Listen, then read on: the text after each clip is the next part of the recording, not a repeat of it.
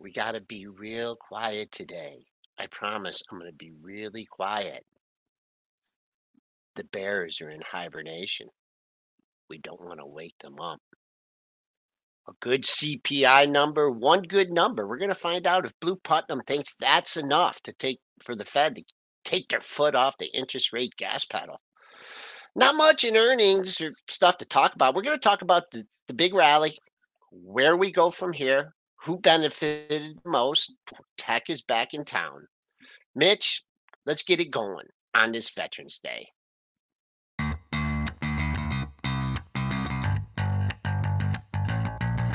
Coming to you live from downtown Detroit, this is Benzinga's Pre-Market Prep with your host, Joel Elconin. This is a volatile puppy here, isn't it? And Dennis Dick. I'm bidding a penny. I'd buy that stock for a penny. With everything you need to start your trading day.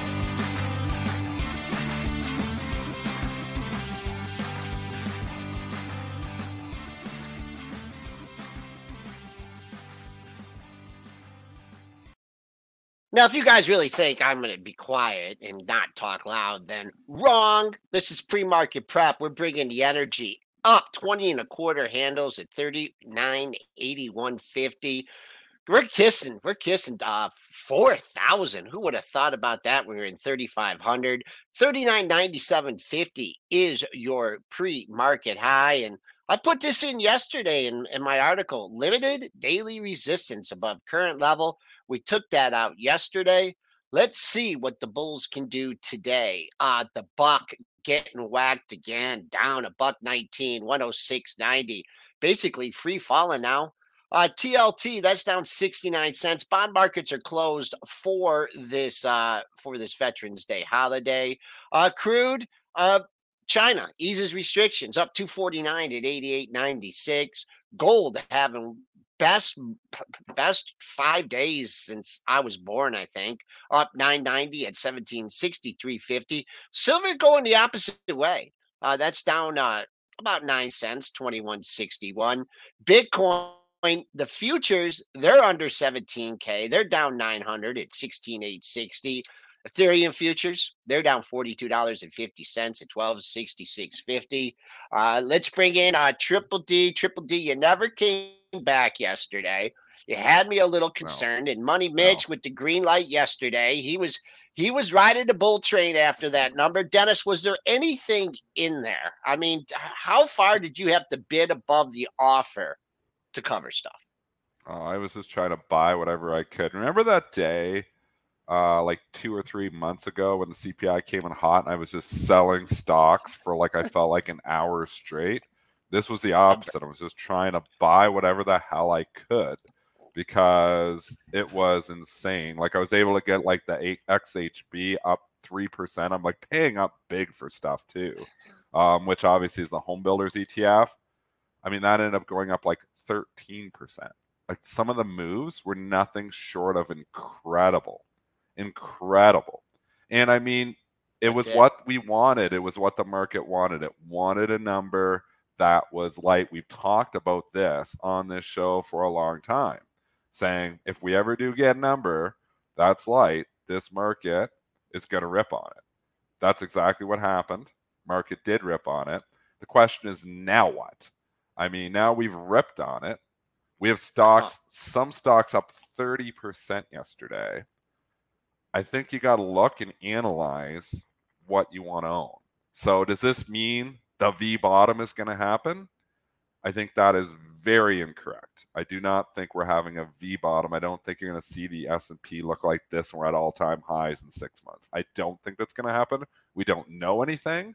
It's crazy market, algo-driven. Anything can happen. I don't think that's going to happen. I still think we're still in this fade market, but now you got to be looking at dips to buy. You get an earnings play, something dips on it, you're probably buying it. You get something pulling back for whatever reason, you're probably buying it. So I think we just got to analyze it from that perspective. With that being said, when these crappy stocks rally 25 to 30% in a day, what do? I sell them. So, I mean, my Unity, and I'll let you guys talk in a second. My Unity sure went down to $18 after hours. 2 nights ago on the earnings. You won't see it on the chart, but that's where it was trading after hours on the earnings. It came all the way back to 28. I mean, you're talking about a move that it moved up 50% from where it was the night before. Forget that earnings report. So I'm like, gone. See you. I bag held. I bought the Unity like $27. It came all the way back up. I didn't even wait for 27. I sold 26 and took the 1 point loss. Obviously, should have waited because it's 27.85. I would have got the whole thing back. But any stocks that aren't making money, I mean, those are what was really moving yesterday. But if you're holding all these bags, it's a good time to unload some bags. You know what I think exacerbated this? It was the price action on Wednesday, right? I mean, it's one of those days, it was a big down day. We closed on the low. People that maybe wanted to deploy ahead of the CPI number, they're like, oh man, what a tankage. And then interestingly, it caught a bid Wednesday night. We almost made an exact double bottom in the S&P, and then we started to move up. So I think people maybe sold, the people that wanted to buy on Wednesday were a little bit scared. The people that sold on Wednesday were like, what did I do?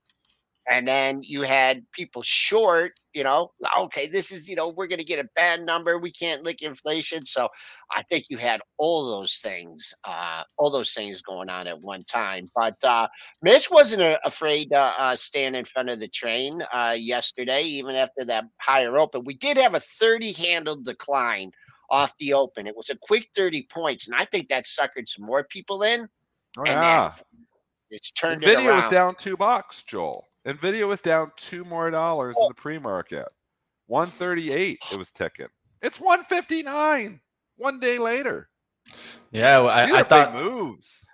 I do want to say right off the hop here, before I get into stocks action, I do want to give a shout out to all the veterans out there that have put their time in for us here at the United States. And even if you're not here in the United States, definitely shout out to you. For sure. Appreciate you guys, definitely. Yep. And I think that we could take a second for veterans all out there. A big thank you from us here at Pre-Market Prep, and we hope that you guys enjoy our show and are able to find opportunities from our information. Like always, it's not financial advice, educational, but if we can provide some education here and push you forward in your wealth, we definitely hope we do that. A little bit of humor too. Yeah, of course. We got to have some entertainment, right? And you guys know me. I've been in the bear cave for a very long time. Are you fully out of the bear cave? I talked about it yesterday. I even said it. In the short term Q4, I'm feeling bullish. Now, long term, I still feel like we're going to run into some headwinds. Yeah. There's probably going to be some earnings declining, and that could lead towards the recession next year. But in the meantime, right now, what can knock us back down? I'm thinking, Fed talk. Maybe Fed talk could knock us down. But the only thing in my eyes is that I think the Fed is finally going to feel like they're finally having an effect on inflation. Yeah. Is it really that they're having the effect on inflation? It's 1 month. It's 1 month. I don't think so. This is the thing. This is the thing. Let me explain why. So the big part for me was when inflation was coming down in the prior months, it was coming down by 0.2, and then we went down to 0.01. This time, we went down 0.06. So this is a way faster pace coming down on inflation than it's ever been. And so in my eyes, that alone gives the bulls something to hang their hats on. Because what were the bulls saying before this? Well, they were just giving us talk that the Fed was going to change the pace of the hike rates. Now they actually have some data, and you know how the Fed keeps saying they're data dependent. Well, now we actually have some data that can actually point to that slowing of the pace of the rate. Now we can also take a look at the CME Fed tool. I said yesterday, pay attention to it. Now it's down to only 14% chance of a 75 basis point hike rate when that was closer to 43% chance before the CPI report. Lots to think about. Again, I completely agree with you with the data. They have some data now that shows that their plan is working. We've been talking about, the market has been preliminarily talking about pivot for months. months. Wrong. Now you can start talking about a pivot. The problem is the bloody market just rallied so much that I'm like, I can't chase it here. I need that Fed speak to come in and knock the market back down, give like half of it back, and people are like, oh, here we go again. And that's when you strike. I'm never buying reps. I'm buying dips. And people are asking, well, what'd you buy for the long-term account yesterday? I'm not buying anything on a day. We're up 200 S&P handles. What I was buying from 8:30 to 9 was in my day trading account, and I'm trying to do arbitrage. I'm trying to literally, I see the market's up 3.5. I see XHB up 2.5, and I'm like, the home builders are going to go up more than the SPY. There's just no doubt about it. You know, this is direct to home builders. So if I buy a home builder up only 3%, the SPY's up 3%, I short the SPY against, I buy the home builder. So that's the kind of stuff that I was doing in the day trading account. Those trades are all off. That money is made. Now it's like, okay, let's analyze from the longer term perspective. I bought nothing yesterday in my long-term account. My job is to not buy rips in my long-term account or in my swing trading account. My job is to buy dips. I mean, my Bank of Nova Scotia, which we talked about, that was one that was setting up well, had a huge day.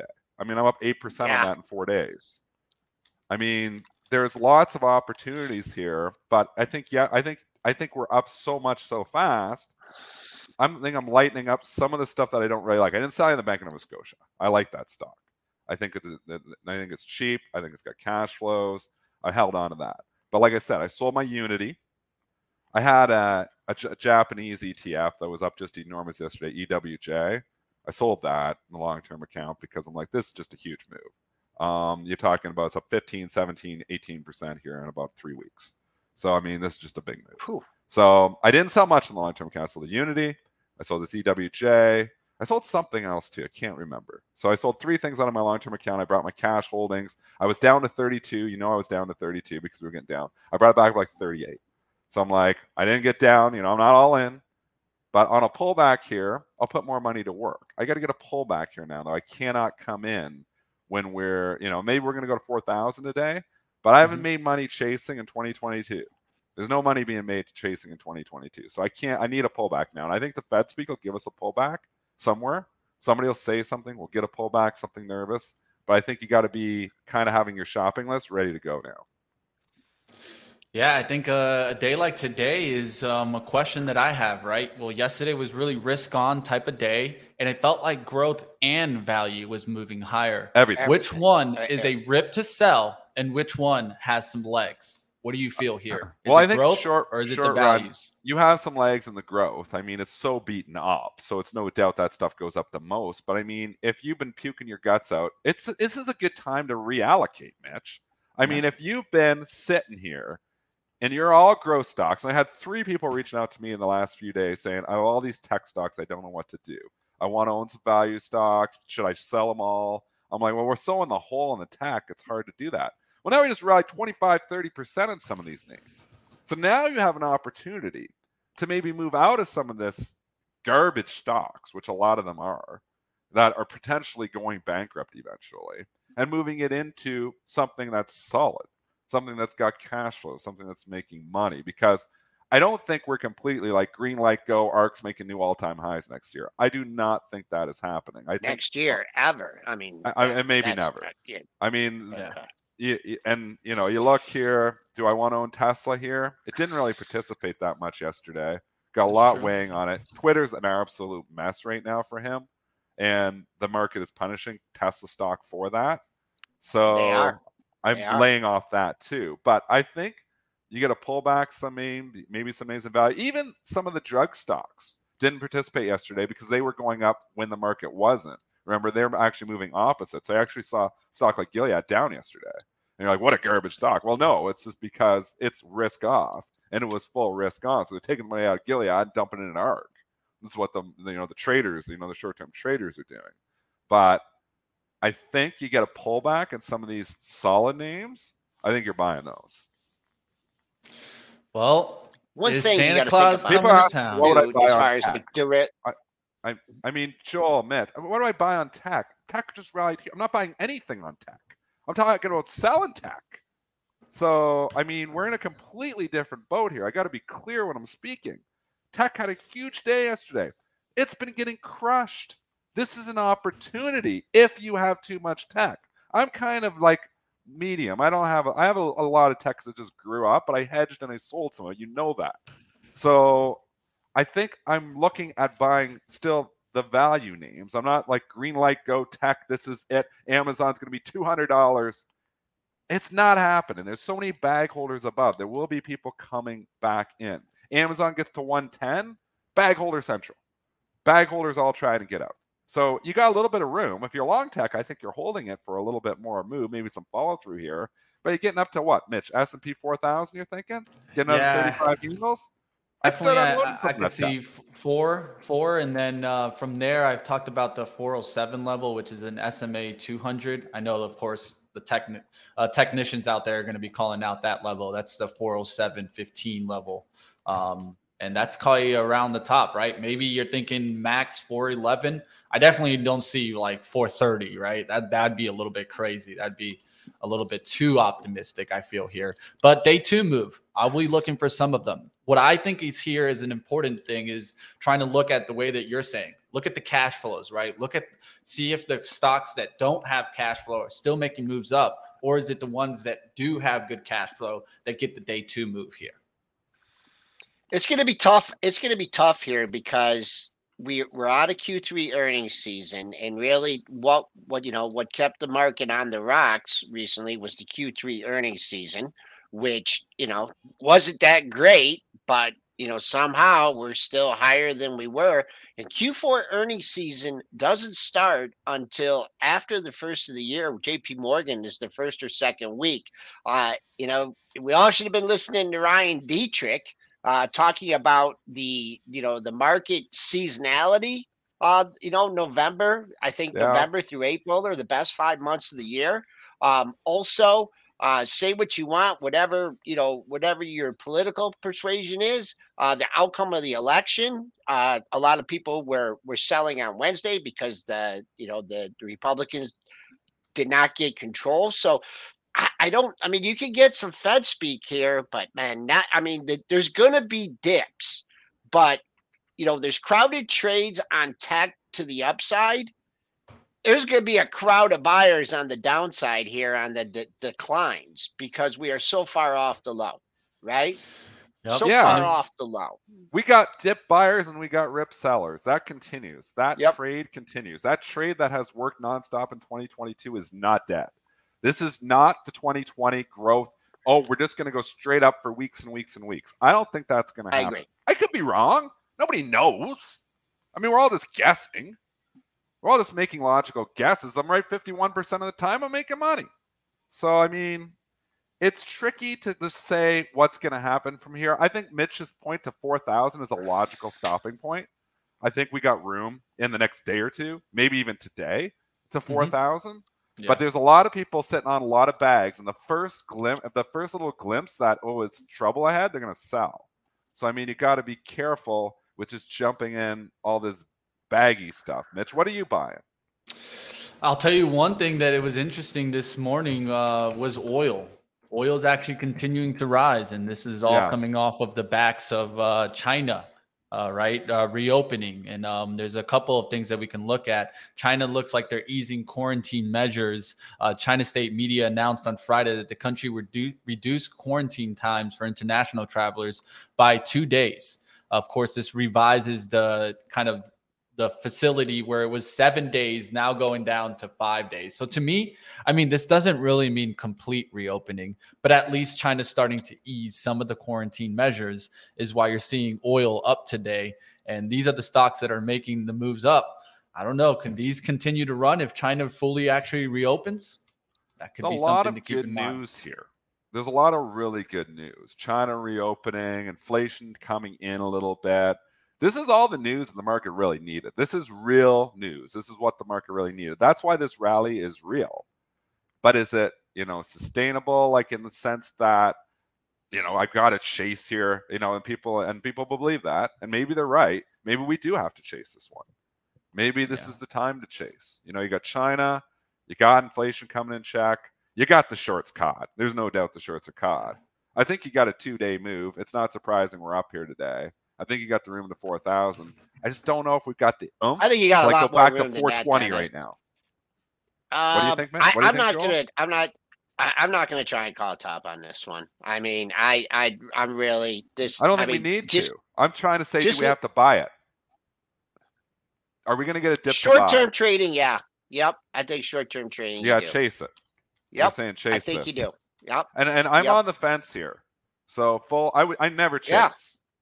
But I'm like, I mean, I don't chase for my long-term portfolio because I get in things and I stay in them. You're so much more, fluid with what you do. So, I take my lumps when the market goes down, but like the market timing aspect of things, I bought some treasuries over the last week and a half. I'm still, 4.5%, 5%. That's what I bought over the last week. Well, there you go too. The TINA trade being dead is still dead. Even though we're getting a pivot, the rates aren't coming down immediately here. And you can get 5% right now. You're tying up further in Ontario, and I think it's like on 2 years at 5.5 right now.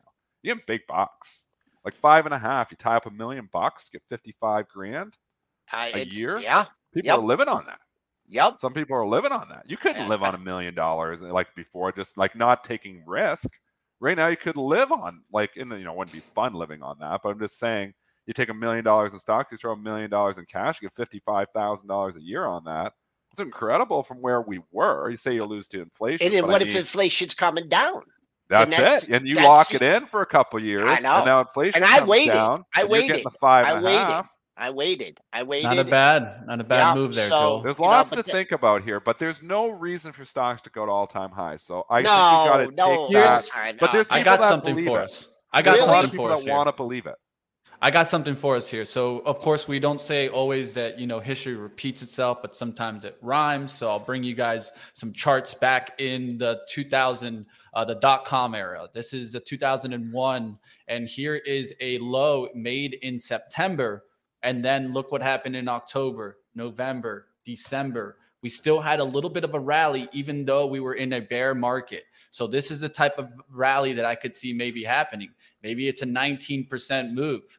That was a big move there, even though after this, we ended up coming down and breaking this and making new lows. These are the type of markets that I think we're in right now. We could see this bear market rally. It could hold for a couple of months. And then if we get recession concerns, we could fall off the tape in the long run.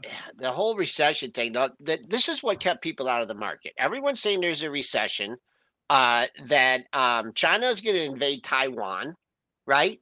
Had all the nervous Nellies here. And then, I'm seeing stories that Biden... I'm still nervous. We're still nervous about that. Biden seeks to build floor with China relations. He's meeting with Xi. I mean that's never going to change anything. Just a meeting. Well, what if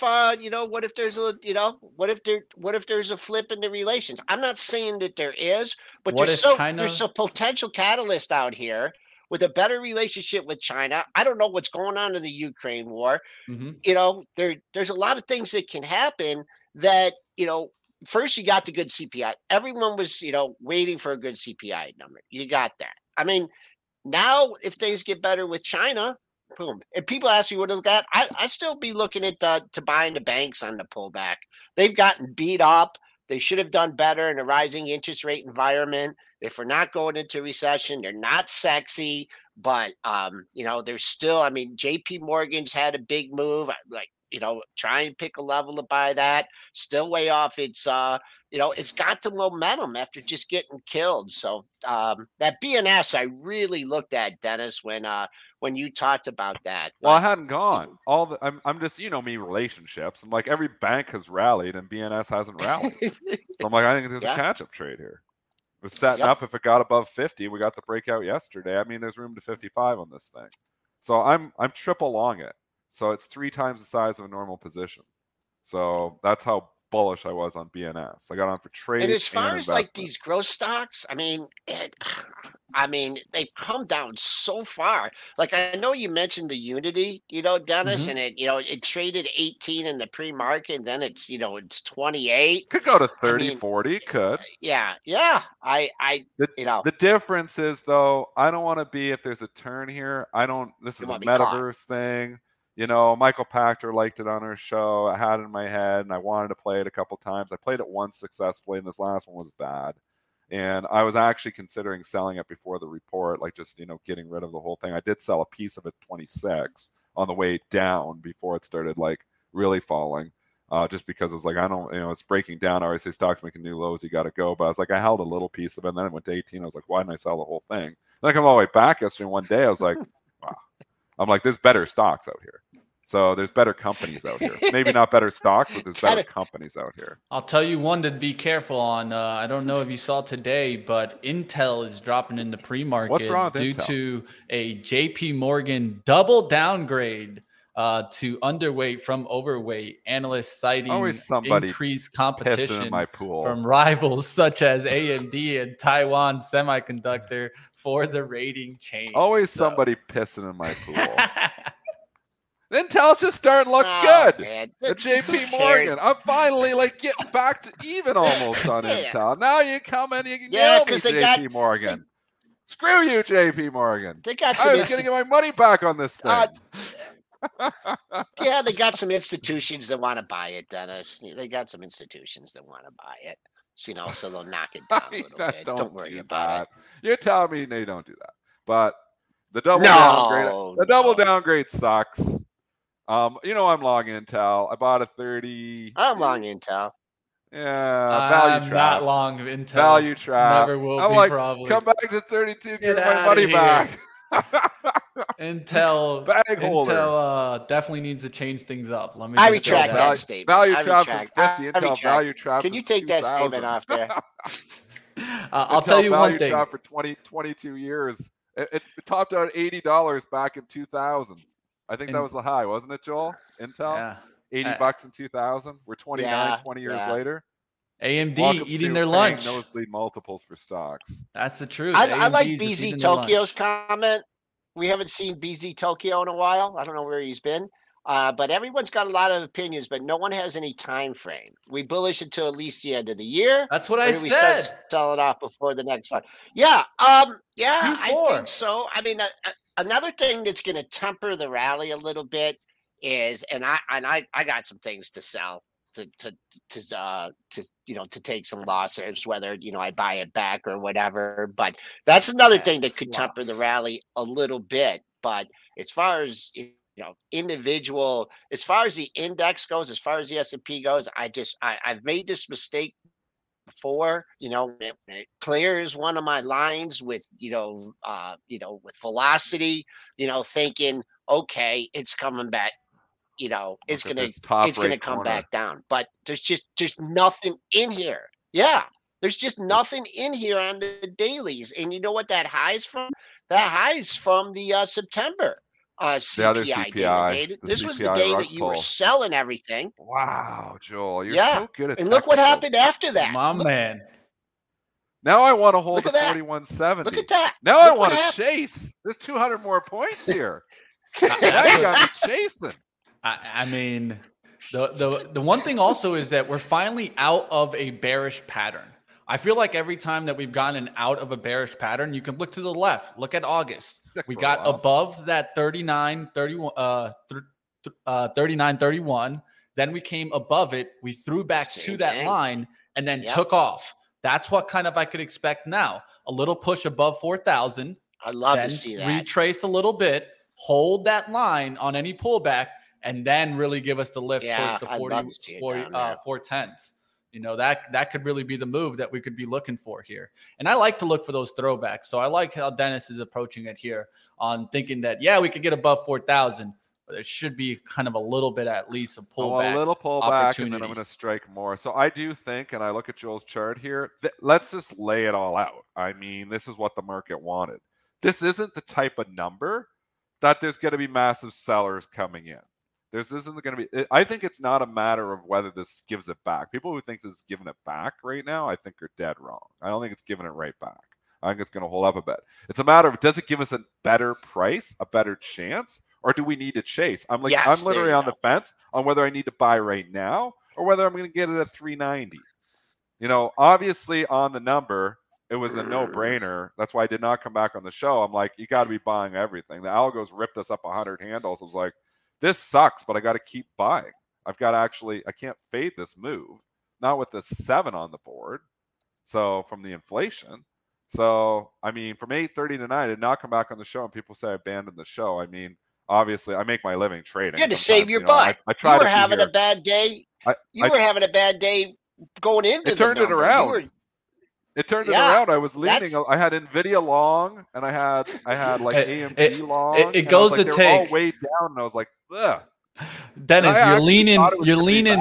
Then I you're leaning on those because of the day before. They didn't know. The day before they sold it off, so nobody knew this number. They kept this. Yeah, Dennis. Hush. Dennis, you were leaning on those lower prints for a while now, and then the whole crypto thing probably knocked you sideways. You weren't even thinking about a low report here, and all of a sudden, shebang. I started getting bullish a week ago. I got bullish too early. I'm always early. Well, I'll tell you what. All right, guys. All right, let's get someone to temper our enthusiasm here off one good jobs number. And who's better to do that than our man Blue Putnam, the chief economist at the CME Group. Mitch, roll the intro. I gotta go Blue for that.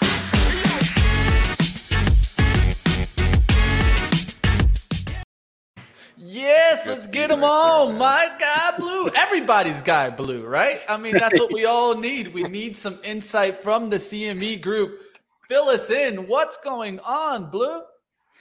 Well, the market really wanted to hear the Fed might pause. And, of course, the Fed hasn't said that. But the inflation data certainly gave it an opportunity to think about it. I've cautioned a lot of patience on the inflation data, and really it was only the headline data that was great. The core is still pretty sticky. So it's going to be a while, but, we now had, I think the headline peaked in June at 9%. So we've had 4 months of decline. So now we've got a little bit of a trend here, barely. Blue, do you think this one data point is enough for the Fed to start talking a little softer? Do you think the Fed speak coming out now is going to be like, well, our plan's working and maybe we're going to work towards a pause here? Do we hear these words coming from Fed officials now? Okay, 2 things on that. First of all, it's not one data point. We've been coming down on headline for about 4 data points. Okay. And the month-over-month rate from July, August, September, October is I think around 2.3, 2.4, 0.234 a month over month. Now, if we could get that for 12 months, we'll be at 3%. So it's not 1 month, all right? So that's first thing. Second thing, how much of this is really coming from the Fed's action? Well, the main thing the Fed did is double mortgage rates, and it's raised all kind of rates that affect durable goods, houses, automobiles, household appliances. So if you look at the inflation rate on durable goods, it peaked early in the year at 18% year over year, and it's down to 5%. So the Fed has had an impact on durable goods inflation, but all of the rest of the impact isn't here yet. Yeah, that's the chart. Durable goods is the one that's the darker blue line that's coming way down, way fast. Services, that's the gray line. It's still like creeping, it's kind of sticky, and that's, and you've got rents and things in there. So we're not over the hump here, but the Fed gets credit for knocking the durable goods and housing market off the boom. And now we'll see, it's going to take longer for rent and services to move, but we're going in the right direction. How did you come up with that number, Blue? How did you come up with that 3% number that you just mentioned? You said you're taking it and just annualizing the current. Yeah, I look at month over month numbers. And if you take 3% and divide by 12, you get 0.25. Oh, okay. So you're saying if we fall 0.25 every month, that's where we're going to get to. And ideally, we would average on that, because we're going to have higher and lower months. But we're getting into that territory where we've had a couple of, we do appear to be past the peak. And by the way, virtually every commodity market peaked in May or June, some of them in April. Everything from oil to lumber to copper are off their peaks, corn. So we have that going, but that wasn't the Fed, by the way. That was, things happening in the rest of the world, China, Ukraine, stuff like that. But so, the Fed, a lot of what the Fed's done isn't showing up yet. Yeah. And that's really good news. And that's where, in the Fed statement, they said they're going to consider the lags in monetary policy. And then, of course, Jay Powell, after the Fed statement, said, yeah, but we might keep rates high for a really long time. That threw everyone for a loop. What do you think about this, the way the economy's kind of holding up? Like the big fear was that, we're going into these higher interest rates. I mean, that's allowed them to keep a stronger stance. I mean, unemployment did tick up just a little bit, but do you think that we're just getting all giddy that inflation's coming down, but that the negative effect that it's going to have on the economy is something that, I mean, we did see it in Q3. Do you think that's just, a potential concern? I think if I look at the equity markets, what I see is about 80% of it, the downdraft was adjusting to higher interest rates.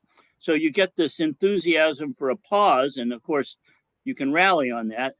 And about 20% of what happened in equities was, worried about earnings and things. And that really, I think, is not necessarily a U.S. story. A lot of that is coming out of China, the rest of the world, or it's very tech related.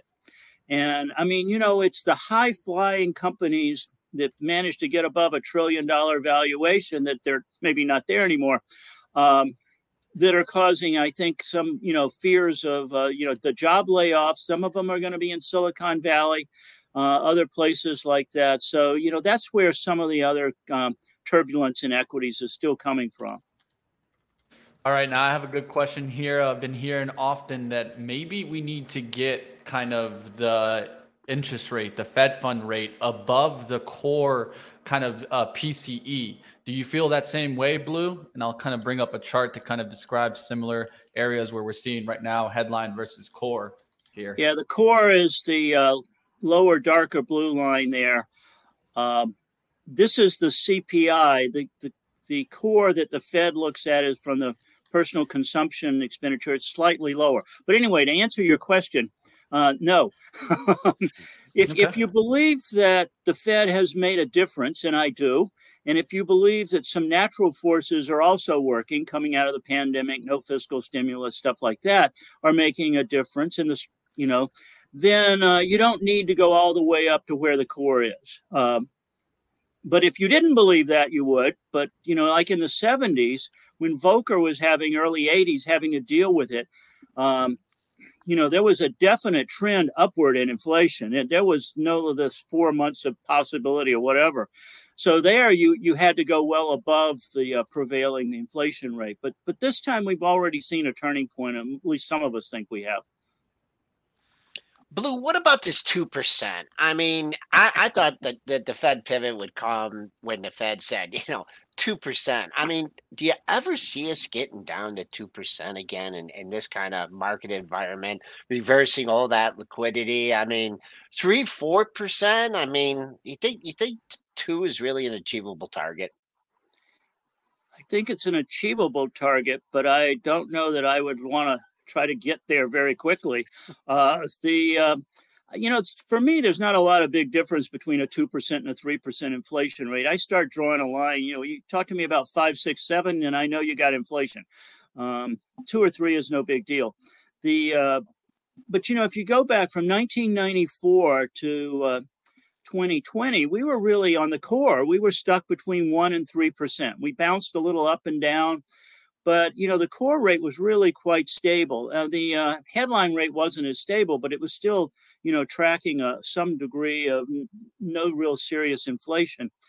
And, once we get rid of the pandemic and compete, go back to buying whatever services and restaurants and travel we're going to do and less goods, we're definitely out of fiscal stimulus. The Fed's reversing withdrawing its accommodation. So I do think we could get back to averaging 2%, but I just would caution that if you want to try to do that in 2023, 2024, you're probably going to be disappointed.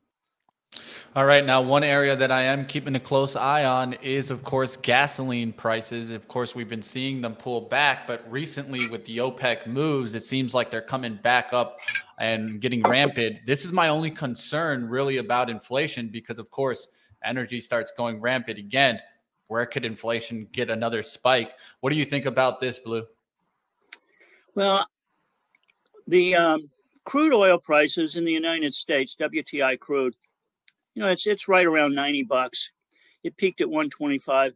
I think, the where gasoline prices are roughly in line with that $90 price.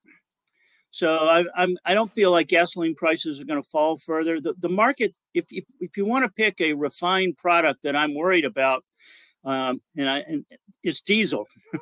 And if you live in the Northeast, you might be heating your home with heating oil, which is essentially diesel, and you're gonna have an expensive winter. So there are some issues in the refined product area of petroleum, but diesel is the one that causes me more issues. But gasoline is the one that hits the consumer price, and I think it's it's stabilized a little bit below $4 for regular for the whole country. If you live in California, you didn't hear that. It costs a lot more. Blue, we have this obsession with the CPI data, and I know you're a market veteran. You've been back over the years. People used to look at the money supply and very closely follow the bonds and tick for tick into bonds, calling the S&Ps and everything. I mean, do you think that is this going to be the focus for 2023 into 2024? I mean, how long you think? We've had times where the unemployment number's been the big number. I mean, do you think that this is here to stay? We're all going to be glued to our screens and the world's going to be, on balance with these CPI numbers? Is this something that's going to persist, all the way through 23, maybe into 24? I do think we're going to be glued to the inflation data for a good number, 12 to 18 months. But I think that we'll start to becoming unglued about middle of next year. It's just that we'll still watch it every day. But and we're always going to watch those labor market reports first Fridays of every month. Those are they're going to stay critical. And then when you're looking at your screen, those the inflation target the Fed has, the labor market try to encourage full employment. The shape of the yield curve is going to be seriously in play for a long time to come, probably forever, because we're just not in a particularly stable environment. I mean, the idea that we would get to some kind of stability is pretty hard to see in this world with so many different forces, big forces changing. Now, one area that I'm definitely concerned about, and I think that it's, of course, going to take a little bit longer for the Fed's actions to really, come to roost, is the rent area, right? Rent inflation. Yes. It seems like it's definitely sticky. Wherever you're looking, maybe certain areas are stickier than most. But what do you expect from rent in the consumer price index? Well, the Fed does. I mean, not the Fed. The statisticians here, they measure rent. Partly, they actually do surveys of what people are actually paying for rent in apartments. But the bigger part of the rent calculation is a home ownership. If you own your home, they do this calculation that tries to figure out how much you would pay to rent your home from yourself. And of course, that depends on house prices and everything around home ownership costs. And it's pretty likely that we're going to be stuck at a very sticky rent level for at least 3 or 4 more months before it starts to come down. The housing market has been hit. There is no doubt about it. The mortgage market has had mortgages more than doubling. House sales are down. House prices are drifting down. But housing itself is very hard to analyze. We've talked about this before, but a lot of people got pretty low mortgage rates over the last 10 years, and they're not going to give those up. So they're not actually going to sell. And the other thing, when people aren't losing their jobs, or at least on average, they're not losing their jobs. And so there's no forced sales out there like there was in 2008 and 2009. And so without forced sales and with people not wanting to sell because they want to keep their low mortgage rates, the drop in house prices is probably not going to be too big. So it'll take a little longer for rent to calm down. Rent is about 40% of the core, maybe a little over 30% of the headline. So it is a big part of what we're looking at here. But everybody knows the market has already turned. The data hasn't turned, but the market has.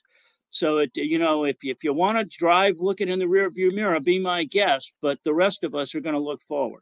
I like that. I like it too, Blue. It seems like a little bit more in our bullish shoes today, but like always, we got to keep waiting to see what happens. Another area that I think is definitely important is figuring out what's going to be the path moving forward, right? I think we should definitely start thinking about 50 basis points in December. What do you see moving forward after that? Well, the federal funds futures market has pretty much locked in after that inflation data on the 50 basis points for December, and then maybe one more small move next year. We end up somewhere between 4.5% and 5% on Fed funds. That's currently what the market's telling you it's thinking. If we get some surprise data, it could go a different way, but right now, the slow drift down on inflation suggests that the Fed is not going to change its peak rate, and I do take Chairman Powell at his word that he'll keep rates there longer than the market might be thinking, and because he knows you can't. It's not a switch. It's not an on-off switch. So you have to stay with these policies. So what he's saying makes very good sense. What would you say to the investor that is not only looking for the Fed to, slow down the pace of rates, get them steady, but start to bring them down again? In my opinion, like 4%, 5% is still on historical standards pretty low. Do you think that maybe the Fed is going to keep them higher for longer because they kept them lower for too long, and it's really going to take like a major calamity for them to? I don't think are we ever going to go back down to those ridiculous rates that we had before? Well, I don't know what the Fed's thinking, but I do know what a lot of good economic researchers are looking at. And a lot of us are studying what did we learn from the last 12 years of quantitative easing and zero rates? Well, one of the things we learned is quantitative easing raises equity prices, lowers bond yields, and does nothing for the economy. So I don't think we're going to go back to quantitative easing pretty easily. Then there's zero rates. What did zero rates do? Well, it didn't create inflation either. It really didn't help the economy. And in fact, it hurt retirees. It hurt the money market industry. It did some damage to the economy. It caused a search for yield, which is really too much risk taking. And that's why we had to unwind this with this equity market. So I think we've learned, or at least some of us have learned, that zero rates and quantitative easing have costs. And you shouldn't lightly go there. And of course, the Fed did not lightly go there, but going back there is less likely. What I see is I think 2 is the new 0. Okay. And there's another part of that story is that when you're at 0 on rates, you kind of think if you're in the Fed, maybe I'm out of gunpowder. I can't. What do I do if something else happens? So if you're at 2, you still got a little powder left. So I think we're going to find that when Greenspan went to 1% after 9/11 and the tech wreck, that he was too low, too long. And I think we're going to say that the 0 was probably too low, too long. And so, next time around, we'll go higher, and then we'll come down and won't come down as low. All right, I'm going to throw you a curveball here, and you don't have to take the pitch, but Bitcoin. The fallout on the global economy. I don't know if you have an opinion on it. I don't know if you've invested in it, and you could definitely take a hard pass on it. There's a lot of different opinions out there. I just wanted to see if you had one. Well, I study Bitcoin, and of course, you can trade Bitcoin futures on CME Group. But one of the things that's interesting is we went through a period of several months of really incredible stability in the price of Bitcoin in that $19,000 to $20,000 territory. And anytime I see stability in a market in which every other market is incredibly volatile, I get nervous. And so, I didn't know which way it was going, what was going to happen, but I did feel that there was a justification to be very nervous. And what we've seen now is some things that imply that the regulatory push on how cryptocurrencies and so forth are regulated is going to pick up, because the SEC, it goes back to thinking about when these institutions was formed.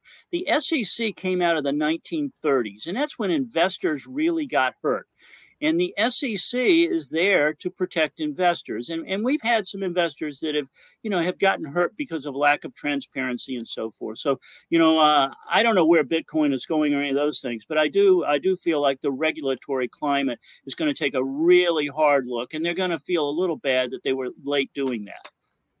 I agree. So we'll throw up here expert insights and analysis from, of course, CME Group link here. You guys go ahead and add that. Thank you for joining us today. Of course, Blue Putnam, you guys can check him out, Managing Director and Chief Economist at CME Group. Always great to have you on, Blue. Thank you. Have a good one. All right, let's take a look at the overall market action. How we looking, Joel? We're just hanging out here. We're hanging out just above mid-range on the session, up 20 handles. We may, I don't think you cannot get serious on the downside here until we at least go red. We settled at 39.61. That was a new closing high for the rebound by over 50 handles. The previous one was 39.11 and a quarter. So I'll be keen on that 39.61. It just seems like a little chop right now. Dennis, what are you seeing? Anything? A lot of separation. A lot of stocks down here. So this is not at yesterday. What's going on with Tesla? Everything rally. Tesla is down. Meta is down. Big. These stocks are giving back quite a bit here. You're looking like a lot of the ARKK names. ARKK is red right now. I mean, if I'm looking up, and obviously we like to look under the hood, the car seems to be running well, but we hear a little rattle. We're hearing a rattle right now. I look under the hood. I see a lot of red, man. So I'd actually would not, from a day trading perspective, I'd be selling SPY here, because if, we start to see what's holding us up right now is energy. Energy is holding us up. You do have Amazon trading up 2%. It's separation within industries too, which is weird. You got Tesla down $2, Amazon up $2, Meta's down, but you got Netflix is trading higher here, and Apple's trading higher, Microsoft's slightly up.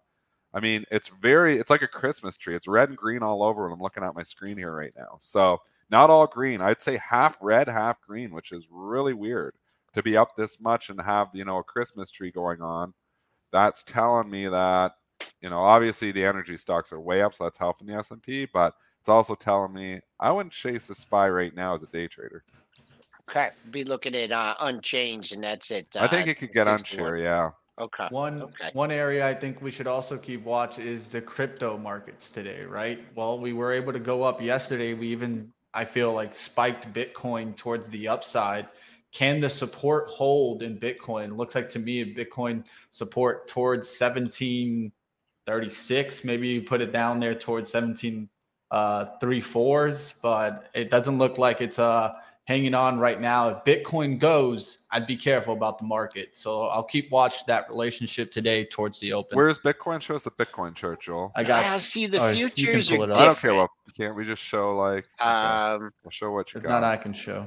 It's an inside day. I mean, the futures are down 11. Hard to get bullish Bitcoin as long as we're below 18,000. There you go. I was just going to say, I'm not going to try and find support in that. Yeah. You just got to 18 on the brain. You got to get back up over that before you start even thinking about getting bullish Bitcoin. Yep, I agree. Yeah, and then what is the other fallout here? We just don't know, with all the FTX. Exactly. There's more fallout happening. Yeah, there could be some more fallout, especially. Yeah, so keep that in mind. See, that's what I think is the negative catalyst that turns this rally around. But does it really turn us around completely? That's what I'll be watching. Could give us a pullback and an opportunity. Exactly. I've got the full buy the dip hat on right now. I just need a dip though. So buy the dip hat is on. I need a dip. We'll see what happens. Will you get that cheddar dip today? We'll see what happens. Definitely going to take a look at some different stocks today. I did see news out on United giving pilots 5% raises early. So keep your eyes on United today. They did have some news out. This could give them a little bit of lift. They were lifting yesterday. Airlines were starting to take a lift. But, of course, keep in mind, oil prices going higher. So I just don't know how long that rally can last in those airlines. Another stock that had reports today, Figs. I don't know if you know some insights on Figs, Joel. Maybe you know some insights there. That's the healthcare. That's the apparel and healthcare. Maybe Lisa knows a little bit about Figs. No, I've never heard of this or heard of this one. All right, so it's a healthcare apparel company, and so they do the scrubs. They make the most popular scrubs for the healthcare industry. EPS coming in line, sales at 128.58 million, beating the 124.21 million estimate. Raymond James did downgrade Figs to outperform and lower price target to 8. Sounds like a COVID stock.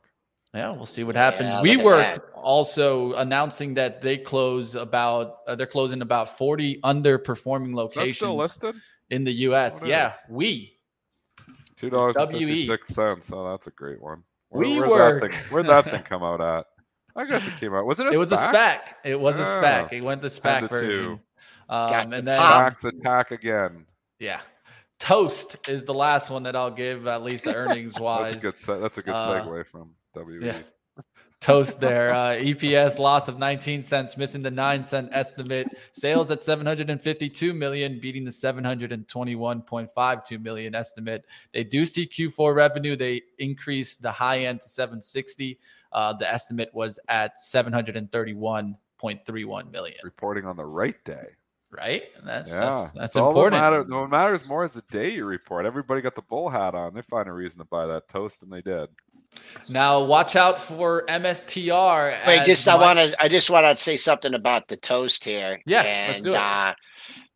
The toast, like $23. I mean, it's got the momentum. It's up there. It hasn't hit 23 yet. I'd keep a real close eye on 23 because that's also something on the monthlies. As things come down from $70. So, I always like to stand in front of these things, but, look at that 23 as resistance. It fell off really hard when it hit there before, but I'll make that 23. I'll make that a 4-star today. And someone asked what a handle is, and I just want to clarify that question every once in a while. When I'm talking about the S&P 500 index futures, we're currently trading at 39.82. If we went up to 39.83, that would be one handle, right? That's nothing, right? During that CPI, we moved 100 handles, 100 handles. And just to let you know, just to show you how old I am, I used to quote the S&P in nickels, like 0510, 1015, 1520, 20, 2025. So now handles are just like nothing. I mean, this market, 100 handles, I mean, that would have been impossible to relay the hand quotes on that one. But just wanted to clarify that. I believe that was for LIV. Do we want to? It's the numbers before the decimal point. The number before the decimal point.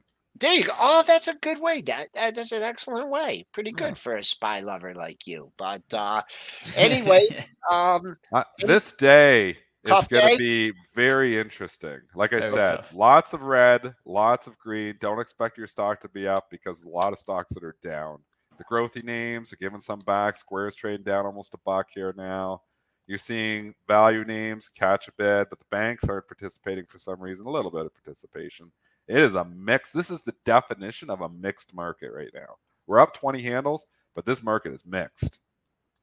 One thing that I'd keep in mind, of course, with the Bitcoin situation, Michael Saylor, chief executive chairman of MicroStrategy, spoke yesterday on CNBC and said that speaking for Bitcoiners, we feel that we're trapped in a dysfunctional relationship with crypto and we want out, said Michael Saylor. He also said that the industry needs to grow up, and regulators are coming into this space. The future of this industry is registered digital assets trading on a regulated exchange where everyone has investor protections they need. He's the biggest Bitcoin bull out there. What does that mean when he says weird. He wants out? He obviously doesn't mean he wants to sell, because he's the biggest Bitcoin bull out there. He's all in mergent on this thing.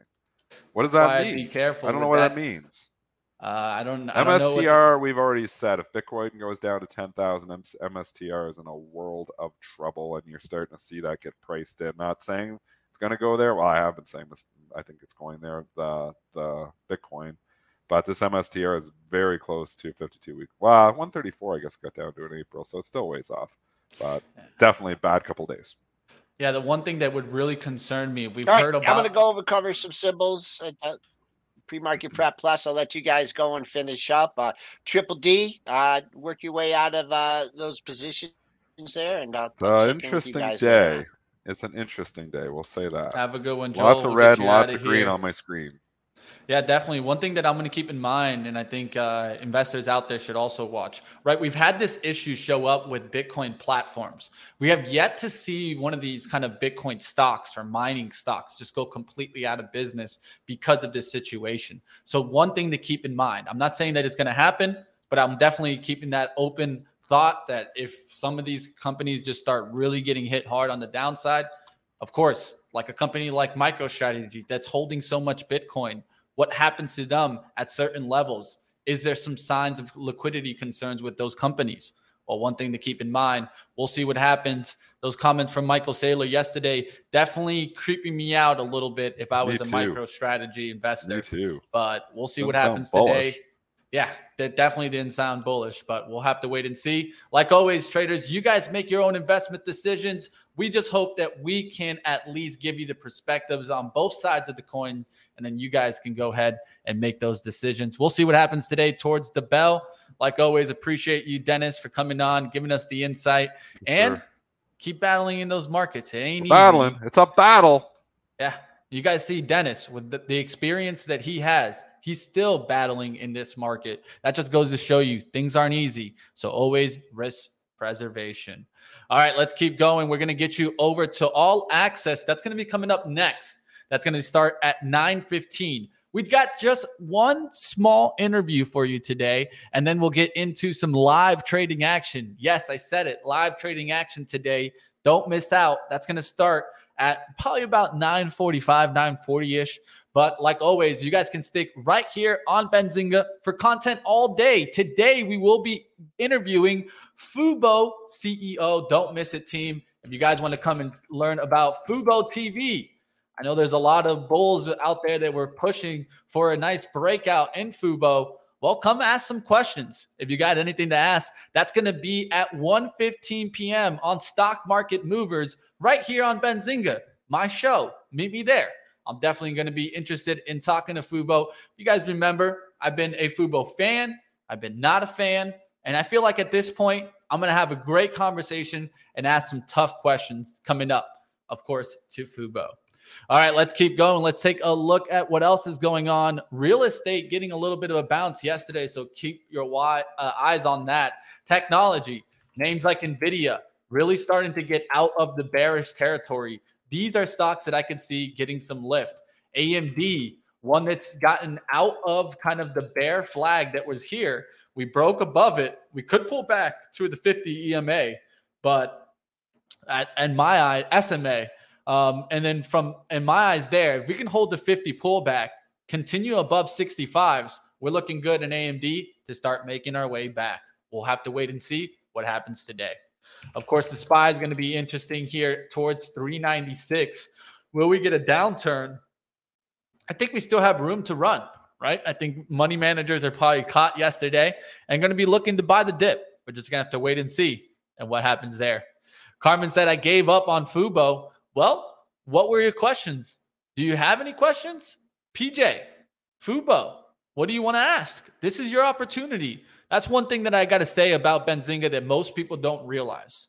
Most people don't realize that Benzinga truly gives you the opportunity to get to the companies that even you're investing in. Why? Because you get opportunity to ask a question to like Fubo today. Where else are you getting this opportunity? I'll tell you what, it isn't on the other financial media sites, because if you look at them, they probably don't have a chat room. They don't have any access where you can actually engage with the anchors and hosts. So this is where you want to be, the competitive advantage right here on Benzinga.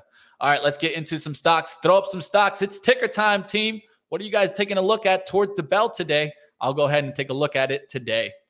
Carl Icahn coming on anytime soon. I could get him on. I could reach out. I got no problem. Love the momentum. Let's go. We'll see what happens today. What are the future plans of Fubo? Are their subscriptions increasing? Well, James, what I would suggest for you guys is I'll go ahead and I'll put up a link on our Twitter to drop and source some questions. You guys can also hit the comments after the show. I want to keep these questions. So make sure that you hit them up on the comments after the show, and I'll go through all the comments before the interview and make sure that you guys get your opportunity. Let's get into the stocks action. Looks like there's some tickers rolling in. It's time to flow through these tickers. Do me the favor, though. If you guys appreciate me going through these tickers, hit the thumbs up and support the stream. All right, let's go to this. The first one up, MSTR. Definitely going to be careful on this one. You guys know I've been actually calling this short from 300. And I'll show you guys the actual date that I called it short. It's on the daily chart. And you guys can see here, I've been looking at it since right here on this date. We put that on September 6th. That's where I put this out. And that was already when the stock was kind of down in this area. And we were looking for this. If it didn't break past 300, I looked at this like a breakdown through the pattern. And now we're looking to really break down. Of course, you guys heard the conversation that was given by Michael Saylor. This looks like it's heading towards the 150 and could be even heading lower than that.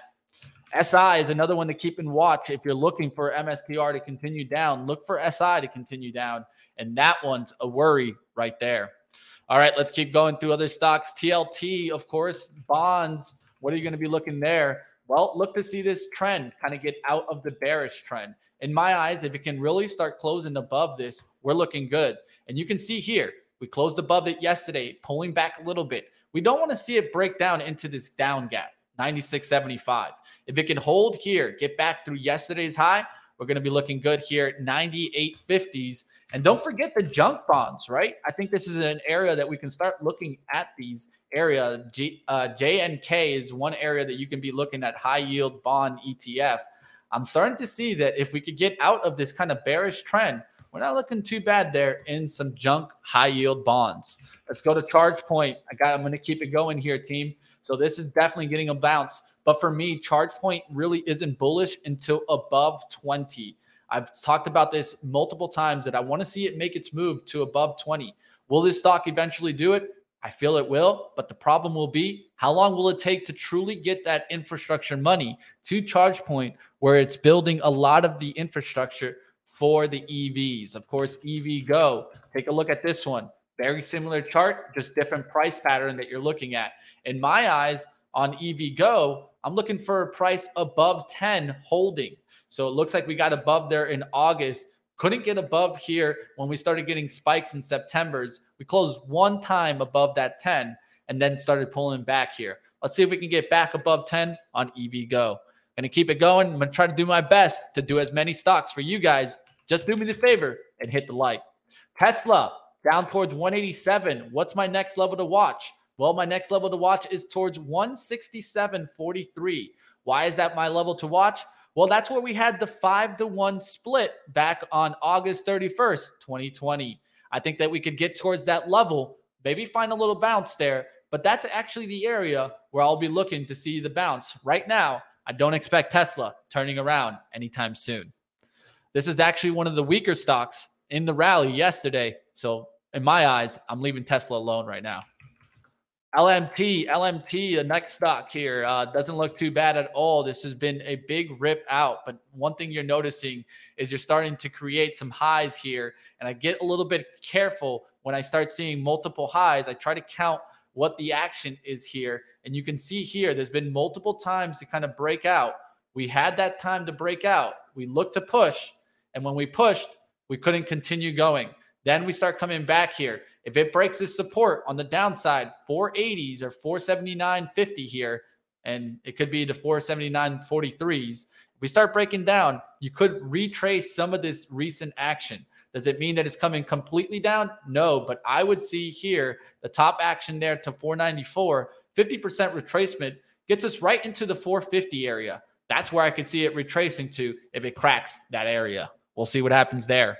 AA, I'm going to try to keep going here. Alcoa, look for 50s maybe to really start getting this going. One thing that you can clearly tell is that you got out of this bearish trend right here. You were starting to tap it. You even got above it, went below it one day. Now you're above it. Look to 42.70s, or maybe it's just even 43s to start holding as support. And that could be your level to look at on a nice upside move. We'll be looking for a move maybe towards the 50. That's going to be the first level to look out for. That's the next kind of resistance I'd be looking at right around here, 48.98 to start playing as resistance. Really, if you look to the left, you're even starting to get above these 44.63s. That's another level to look for on some pullbacks action. We'll see what happens today. Alcoa. NVIDIA says Ivy, this is a good one. Watch for those 150 pullbacks. That's the gap zone. You got above the gap zone. Maybe you get a little bit of a pullback there in NVIDIA. Fubo is a lottery ticket for PJ. Can't blame you on that one. Let's keep going. Amazon was one of my top watch yesterday for the reversal. A lot of that based off of what? The RSI. You guys know how I love using RSI to tell me overbought or oversold. And this stock was definitely on the oversold extreme.